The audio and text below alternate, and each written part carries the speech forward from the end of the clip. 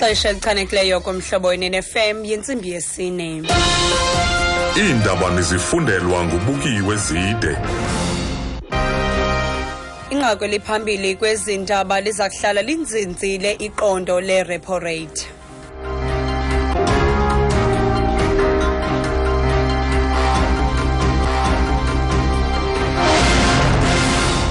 Mandibulele kuLux no Casey, ndizibulisele nakwemphulaphuli. Ibhanka enguvimba ibhengeze ukuba iRepo rate iza kuhlala izinzile ku-5.75%, nto leyo ethetha ukuba inzala zemali mboleko azizi kutshintsha njengoko zihleli ku-9.25%.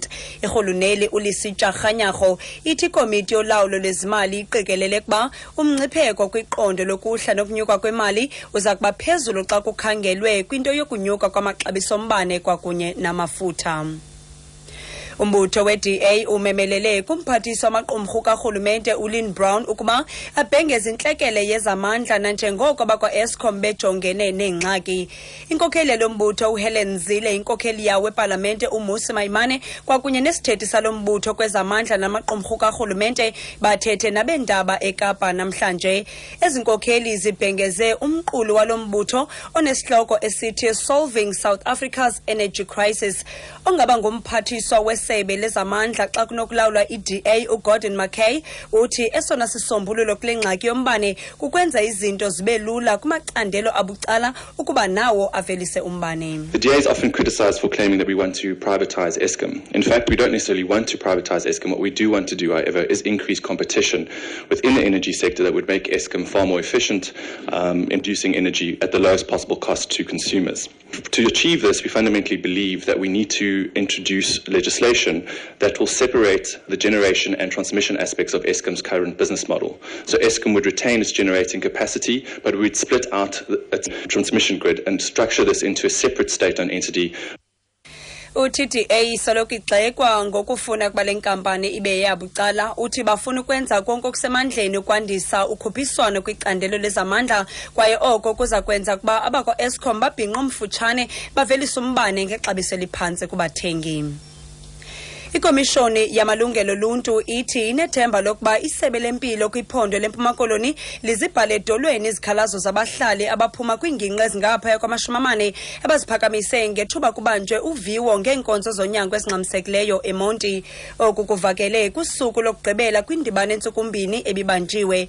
Usekela-sihlalo wale komishoni uGqirha Prex Govender uthi le ndibano ibingeyonkcitha xesha kwaye kuza kufuneka isebe lithi thaca izicwangciso zokuqubisana nezingxaki. A hearing is not just a talk show for the Human Rights Commission. A hearing is a process of accountability of government to people directly affected and needing to experience their constitutional rights. After this process, the Commission will take all of reports from all the departments, from the communities, and put that together into one composite report.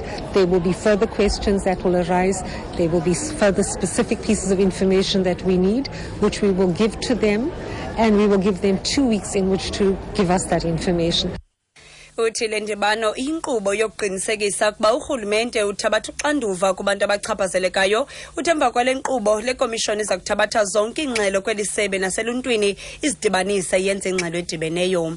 Ukanti umlawulo intloko wezonyango kwisebe lempilo kweli phondo uSibusiso Zuma uthi banezicwangciso zokuqinisa iinkqubo zabo zokusabela kwezonyango. Siya investor ukuba si-improve i-quality of the emergency medical services njengokuthi sikwazi ukuthi si-increase i-fleet yethu yama-ambulance from 306 sesine 416 ngoku. Futhi ke sizana nokuthi sibe nento ezokwazi ukuthi isincedise ukumonitora i-ambulance uma sihamba emphakathini ukuze sikwazi ukuthi sibone as abused i-ambulances by our communities. Eku-abuseni kwe-ambulances into esiyenzile ukuba sitole into esiyibiza ngokuthi i-tracker system eyokuthi sikwazi ukubona ukuthi i-ambulance ithi mayisuka lapha ifika kuphi iya kuphi kanjani.